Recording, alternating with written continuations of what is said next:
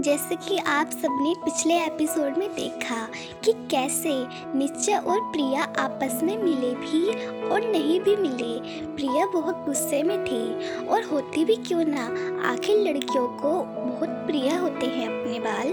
अब सबसे बड़ी समस्या यह हुई कि वो बताए तो बताए किसको, क्योंकि वह अपने मामा मामी के पास रहा करती थी।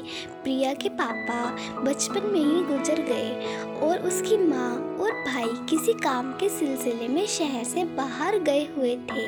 फिर उसने अपनी मामा मामी की बेटी और उसकी बहुत अच्छी दोस्त प्रेरणा को अपने बालों पर लगी च्युइंगम दिखाई, तो उन दोनों ने एक प्लान बनाया। प्लान था कि जब रात में सब सो जाएंगे तब प्रेरणा प्रिया के बाल काटेगी। थोड़ी देर बाद रात हो गई, मामा मामी अपने कमरे में चली गई।